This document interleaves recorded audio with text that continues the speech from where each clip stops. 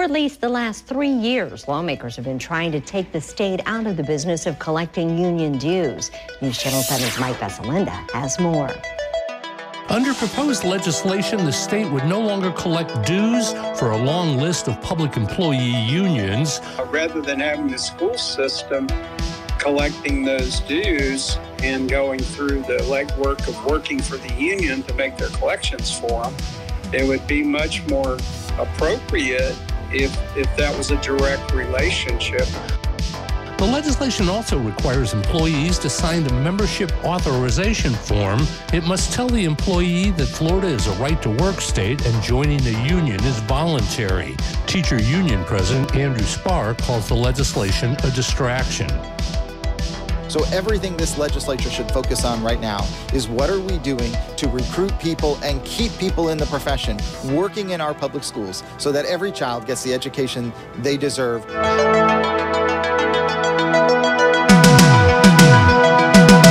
Hello and welcome back to Why Are We Like This, a true crime podcast that treats Florida like the active crime scene it is. I am your host, David Quinones, and I'm joined, as always, by Tomas Kennedy. Tomas, what's up, man? I'm good.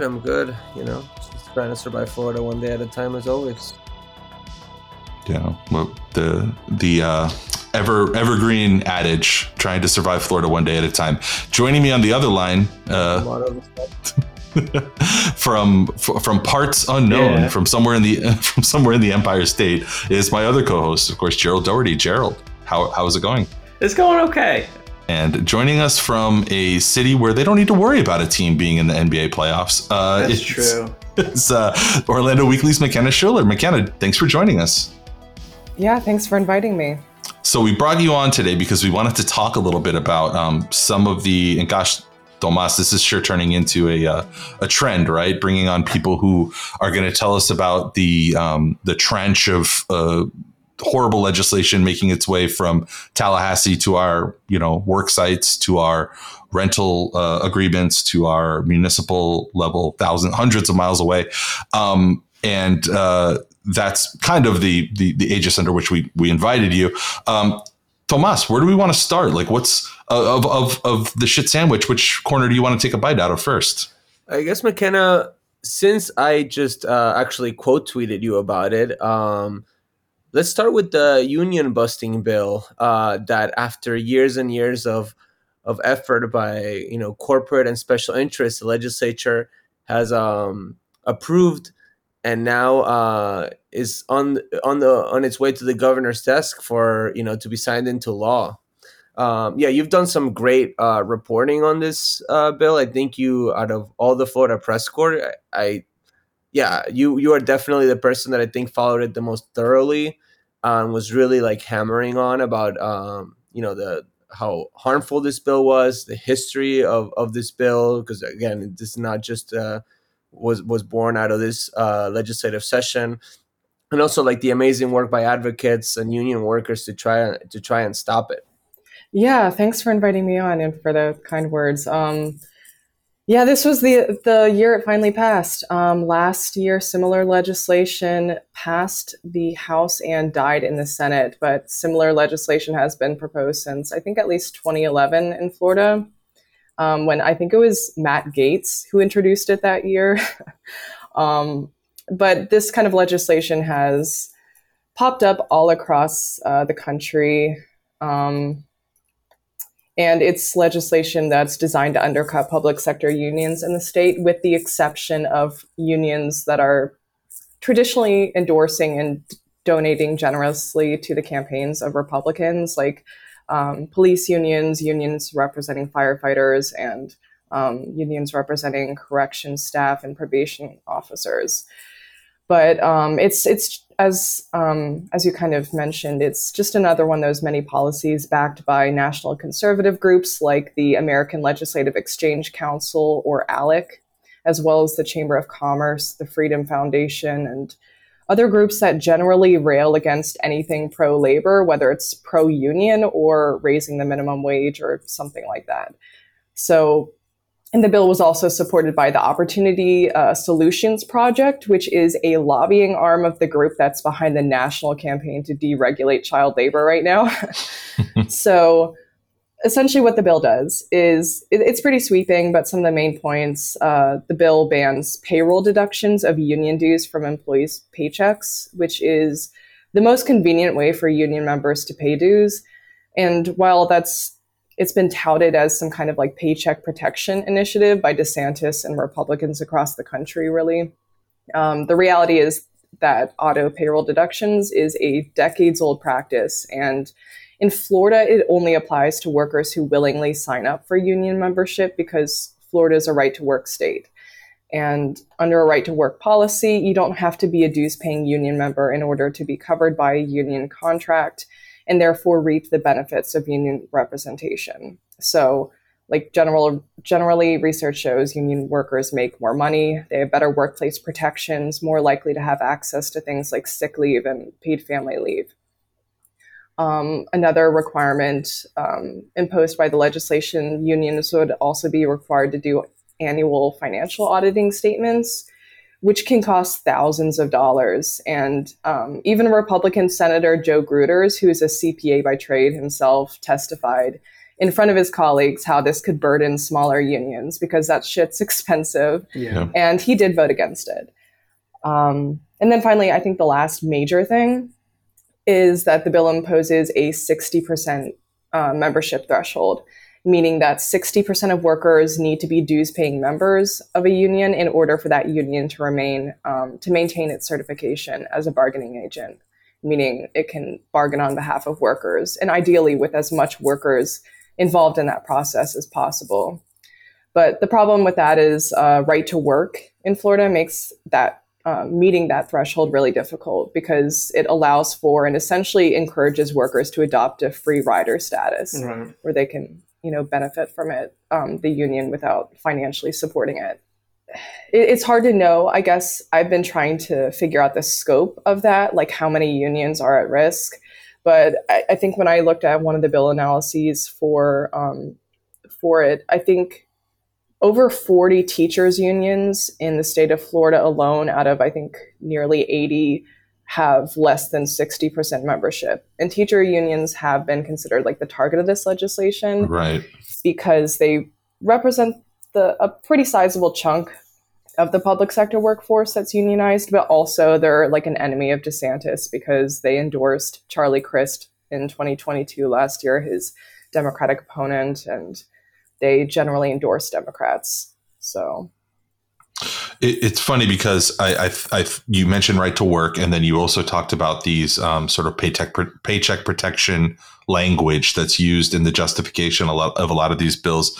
And it seems to me like we're almost past, in Florida at least, past the era where you need to come up with some sort of cockamamie, justification for this kind of stuff. It feels like a lot of it's very mask off right now. Have you, Tomas, you've been up in Tallahassee a lot too, man. I mean, like, have either of you picked up on this sort of like lack of need to even pretend that there's anything beyond just being an enemy of organized labor behind a lot of this legislation, or is it just like very mask off and in your face now?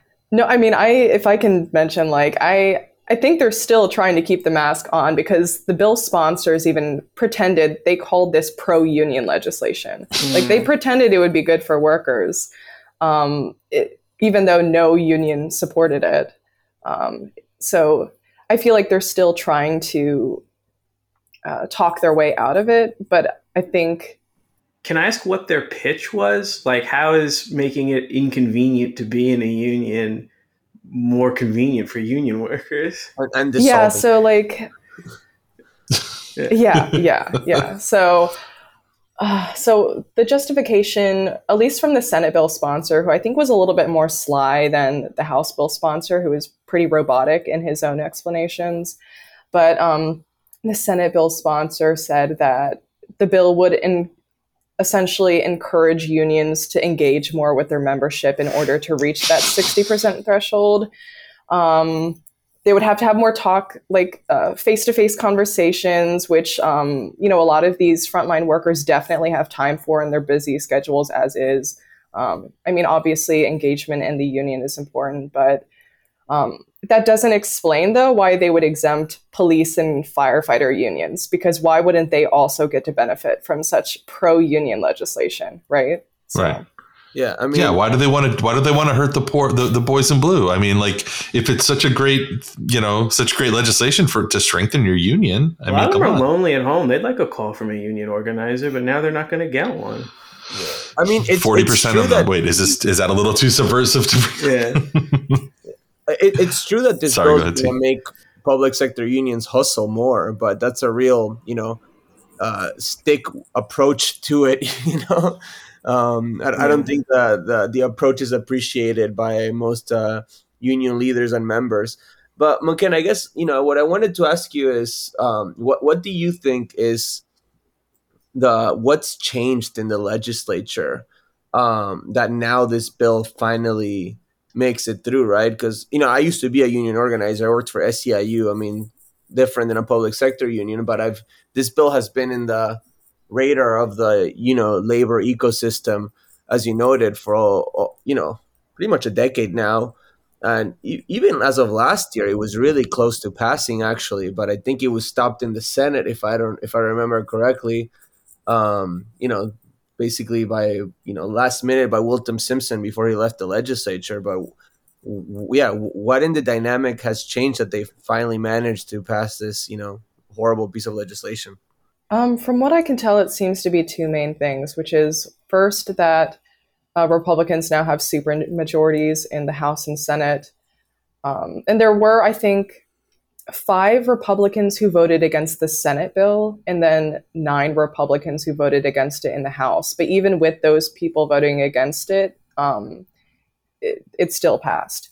So I think the makeup of the legislature has changed, and that allowed it to pass. But also DeSantis specifically came up with his own teachers' Bill of Rights proposal in January, which this legislation was very similar to. Except DeSantis's version specifically targeted teachers' unions. And this one is at least trying not to, or pretending it doesn't, but it really is, especially this year, a targeted attack on teacher and faculty unions. You kind of touched on it a little bit when you said that you were kind of looking at the impact that's going to have on different teachers' unions. You said that there was about 40 of them, about 40 teachers' unions that could be dissolved due to them being below the 60% threshold.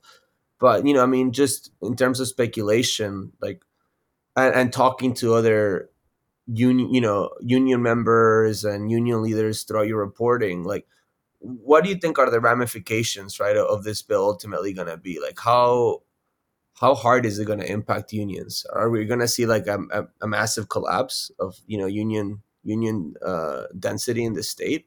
Yeah, I mean, I think I've been trying to figure that out as well, talking to different union leaders and such. I should mention, as far as the 60% threshold, unions wouldn't be dissolved right away necessarily if they don't meet the 60%. They would still have to go through a process of recertification. So ostensibly, they could vote to just maintain the union, and then they would still have to try and meet that 60% every single year, which we heard through public testimony on these bills. For instance, one thing that I learned just this year through that public testimony was there's resident physicians in a public hospital system represented by 1199 SEIU who they testified that it would just almost be impossible for them to reach 60% because of the high turnover with their residencies and other barriers. And they're also working just 80 plus hours a week. They don't have the time to,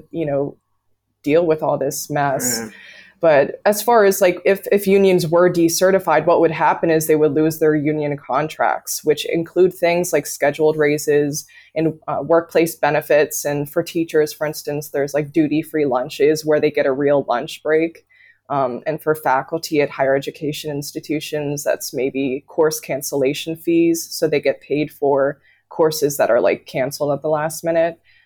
But these are things that just support working families in Florida. And it's not just Democrats who are going to be hurt by it. It's talking to various unions. I've heard, their membership is maybe like 20 to 30% Republican identified. So it's people who, probably voted for DeSantis or voted for these Republicans who voted for this bill that they came out to public comment and they said, I'm a Republican, I'm a conservative, and I don't like this bill and I need you to vote it down. And it was pretty just incredible to see the Republicans go along with it like they did. But so there's the loss of the contract. That's a risk with decertification. And in general, the unions will just have to be hustling with the very limited financial resources that they already have and with the limited staff that they already have in the state.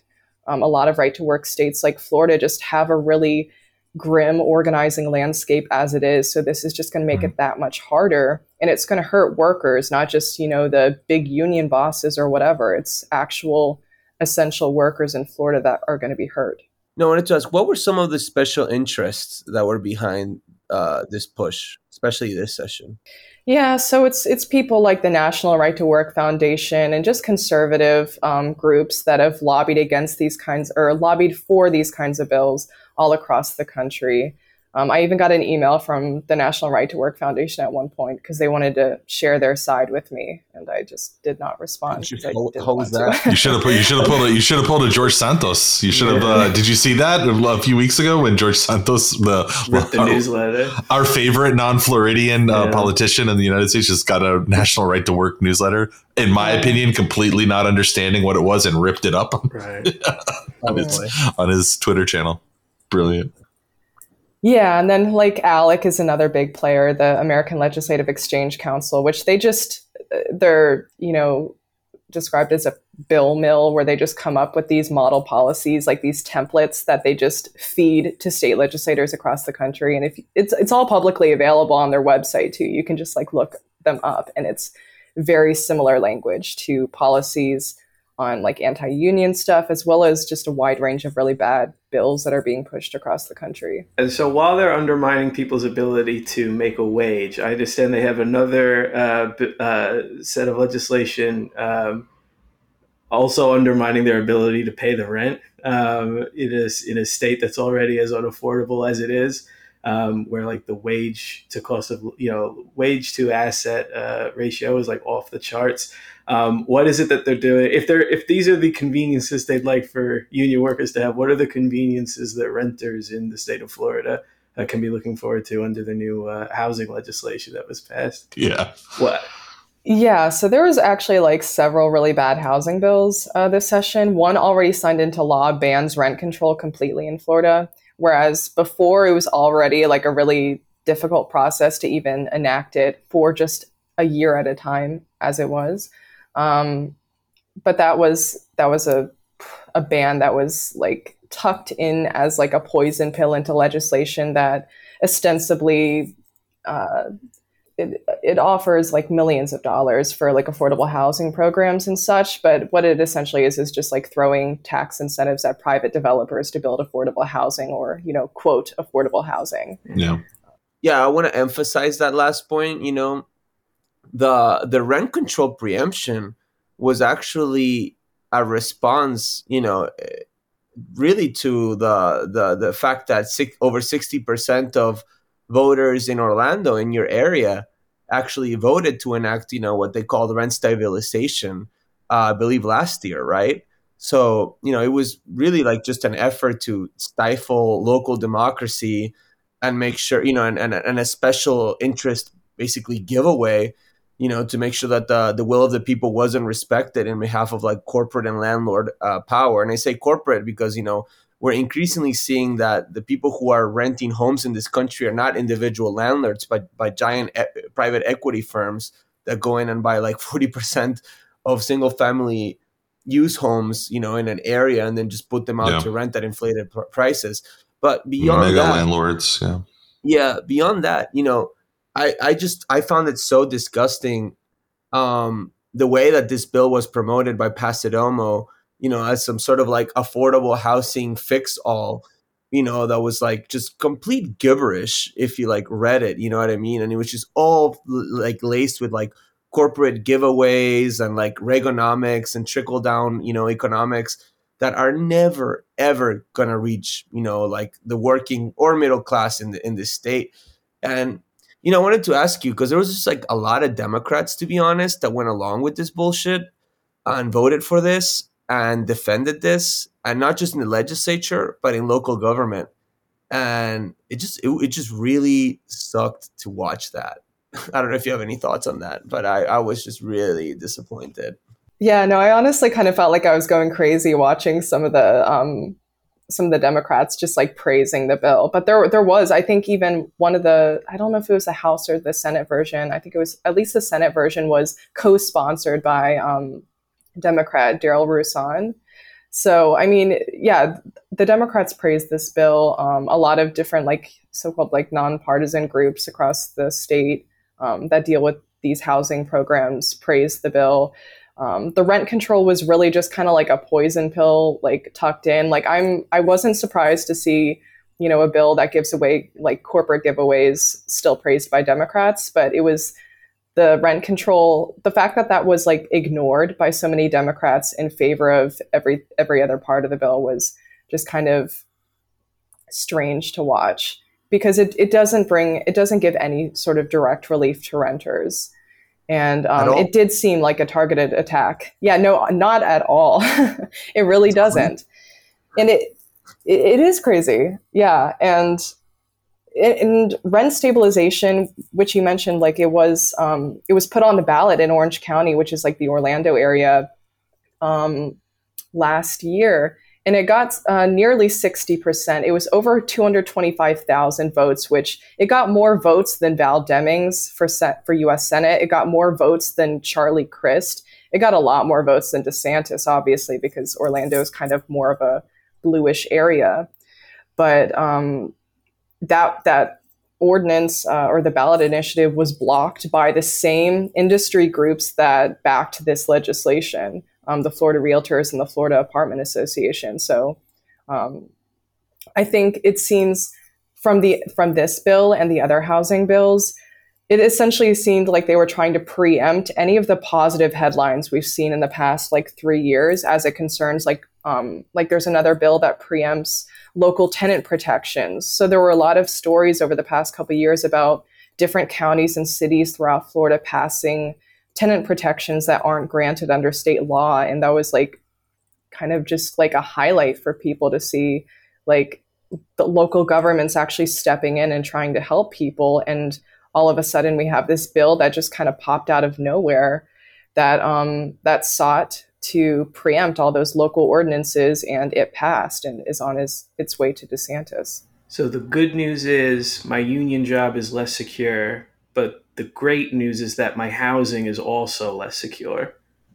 Yeah, like it's incredible too, because this bill, like the preemption bill, was passed after the rent control, the anti-rent control thing was signed into law. But on the House and Senate floors, like the only justification Republicans could provide for even like defending the preemption bill was like, this means local governments can't do rent control, which is a bad policy anyway. And it's like, well, you guys already signed that into law. Like, we're not even talking about rent control. We're talking about like source of income discrimination protection, so that landlords can't like discriminate against people with housing vouchers, something that's not covered by state law or even federal law, or even just like giving tenants a notice of their rights. There were ordinances passed in various municipalities that required that, and now that's going to be preempted. So really basic stuff, essentially compromises on behalf of advocacy groups across the state, like Florida Rising and tenant unions that have been fighting for, something, and they get this crumb of like a tenant bill of rights, the compromise, and that's preempted. I know, it's so disgusting. I mean, I'm so sick of hearing that rent control is bad policy. Like, no, rent control is good, but it also needs to be coupled with a lot of things that we're frankly not ready for in this country. They need to crack down on Airbnb and this like short-term rentals. They need to crack down on these fucking private equity firms that like us, like normal individual working class people just cannot compete against in terms of like the so-called free market. We need like municipalities and like local governments to do like something similar as to what Berlin did, right? And like buy a lot of property, put it back on the market at lower levels. Like we need like massive levels of regulation and intervention by like the government to tackle the housing crisis in this country. And all we get are, frankly, just like corporate giveaways, and then like forcing like a developer that's building like a luxury condo to like add like a 10% affordable house. You know what I mean? Like it's just nonsense. Like, yeah, I don't understand. Well, in the sort of like culturally, our country is also, we suffer from this particular sort of mental disease where, like in the 70s and 80s, instead of talking productively and fruitfully about things like public housing, we decided to slur the concept of public housing and call it projects. We decided to literally ghettoize public housing, where in many other countries and in other places, public assisted housing or government owned housing, council housing. Yeah. In this country, on Air Force bases and on military bases, it's not ghetto to live in public housing or government subsidized housing. But for some reason, in so many other use cases outside of the military, we've decided to stigmatize it and make it be shitty. Yeah, social housing, I think is another word for it. And St. Petersburg, there's advocates there that have been kind of pushing for that there, because that's been pushed by Richie Floyd, a Democratic Socialist city council member in St. Pete, who's also pushing for right to guaranteed legal counsel for tenants facing eviction. So there are things that haven't been preempted by this bill, but it does just severely undercut local government's ability to just help people in their communities. I think it's supposed to affect like 46 ordinances across the state. And I tried to get a list of what those ordinances would be, but I haven't gotten a response yet. So, yeah, it's just crazy to me. I mean, when the Miami-Dade Tenant Bill of Rights passed, it's not something that I worked on personally. And I was really happy and proud because a lot of my colleagues worked on that. But, I just remember being like, and it's not to put it down because it was a titanic task, you know what I mean, that took a lot of time and a lot of years. But I remember being like, man, like, really, this is it? Like, we need a lot more than this, like people are really struggling in this goddamn county and state. And, I mean, just like stuff like, like making sure that like tenants have like a little bit more, like 60 days instead of, 60 days to vacate your home, if they raise your rent, instead of being kicked out, in 11 days. You know what I mean? If your landlord decides to raise your rent by like, 60% or whatever, like they really don't want people to have any sort of dignity in this state. It's just crazy to me. Yeah, honestly, I feel like the Florida, like the trade groups that pushed for this legislation, that lobbied for it, and which lobbied against local tenant protections, the Florida Realtors, the Florida Apartment Association, I think they just threw enough of a fit and donated enough money to Republicans for them to push this forward. Because, I mean, you just follow the money, look at campaign finance records, and Democrats receive a lot of money from them too, but they were clearly influential in pushing for this legislation, especially after Orange County passed the rent stabilization ordinance last year. Yeah. And by the way, not to shit on Democrats too much on this one, because I think they held the line for the most part. But we actually had like one Democrat vote for this bill, if I'm correct. I could be wrong, but I think Linda Stewart from your area voted for this. Like, what the hell is wrong with you? Why would you vote for this? And she's done that like just in the last year that because I recently moved to Orlando for this job. So I've been trying to, do my reading more on the local legislators and such. But Linda Stewart, within the past year alone, she was the only Democrat to vote for the property insurance package, like in December, that nobody really liked. It was pushed by Republicans.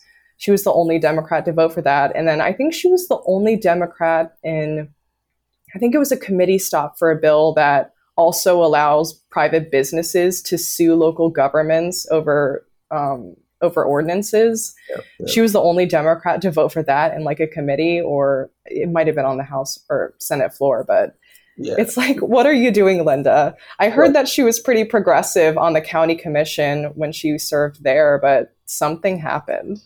So we met with her. We had a conversation with her about the anti-immigrant bill, and we that bill we managed to amend it a little bit, but in our conversation she was like, oh, send me any amendments that you may have, and then she was like, actually send it to my staff because I still don't know how to file amendments. I've been here like almost 10 years Brilliant. And I still don't know how to do that. And I was like, why the hell would you even tell us that? Like, that's embarrassing. Anyways, the only reason why I actually bring her up is just so we can do a shameless plug and tell people that Carlos Guillermo Smith, who used to be in the Florida House, is running for her seat because she's termed out.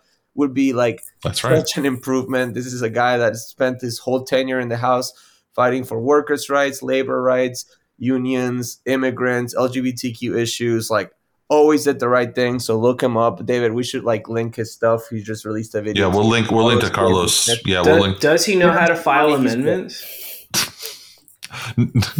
Knowing Carlos, I think he knows how. Yeah. I think he's mastered that piece. Like the one thing I was curious to hear from both of you, Tomas and McKenna, is like, it feels like COVID was the template where a lot of this like municipal preemption, like they figured out that was like, oh, unlocked a new power. We can just say, fuck you to you libs in Miami and in Orlando. And it feels like now they're really having fun with that. And a lot of this comes from like that general messaging of like, oh, well, we can't let these left wingers in Orlando, dictate policy. So, we got to be, we have to step in here. Is that the way that preemption came to be, this sort of like dominating foot on the neck of so many people? Like, where did all of this come from, where they just realized that they unlocked this new power to be able to? Is it just the mandate that DeSantis had from the election? I mean, it feels very overreaching. It feels like something that we're not talking about enough.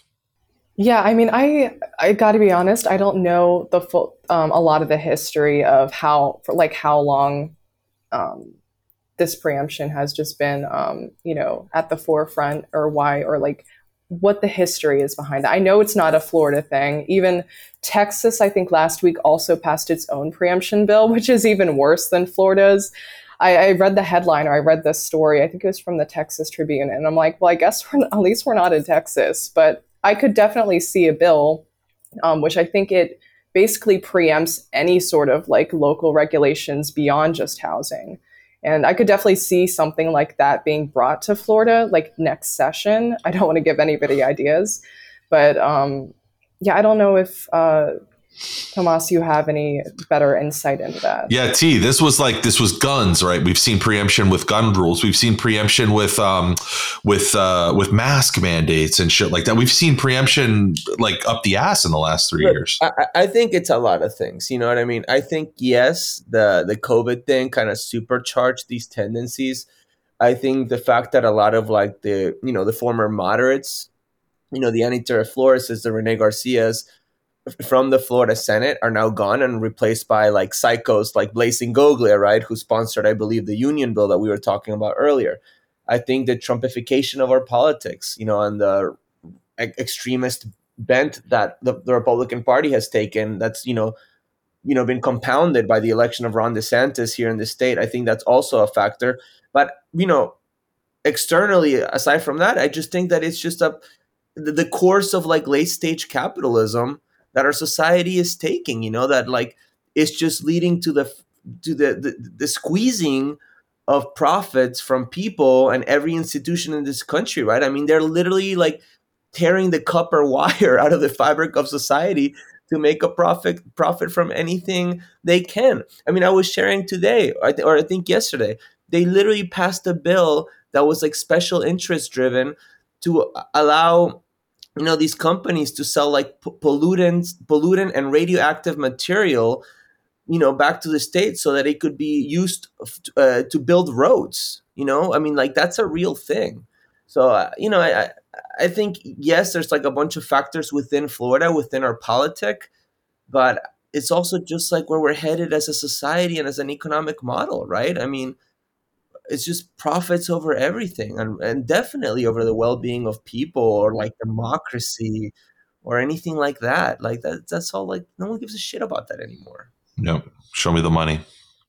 Yeah. Show me the money. So our guest today was McKenna Schueler from the Orlando Weekly. You can follow her on Twitter at She Carries On, or you can read her reporting on orlandoweekly.com. We recommend you do that to stay up to date on the latest goings on in Orlando and up to Tallahassee and all points in between. McKenna, thanks for joining us today. We really appreciate it. Thanks so much for having me on. Yeah, thank you so much. And yeah, we love your reporting. So keep it up. Thanks.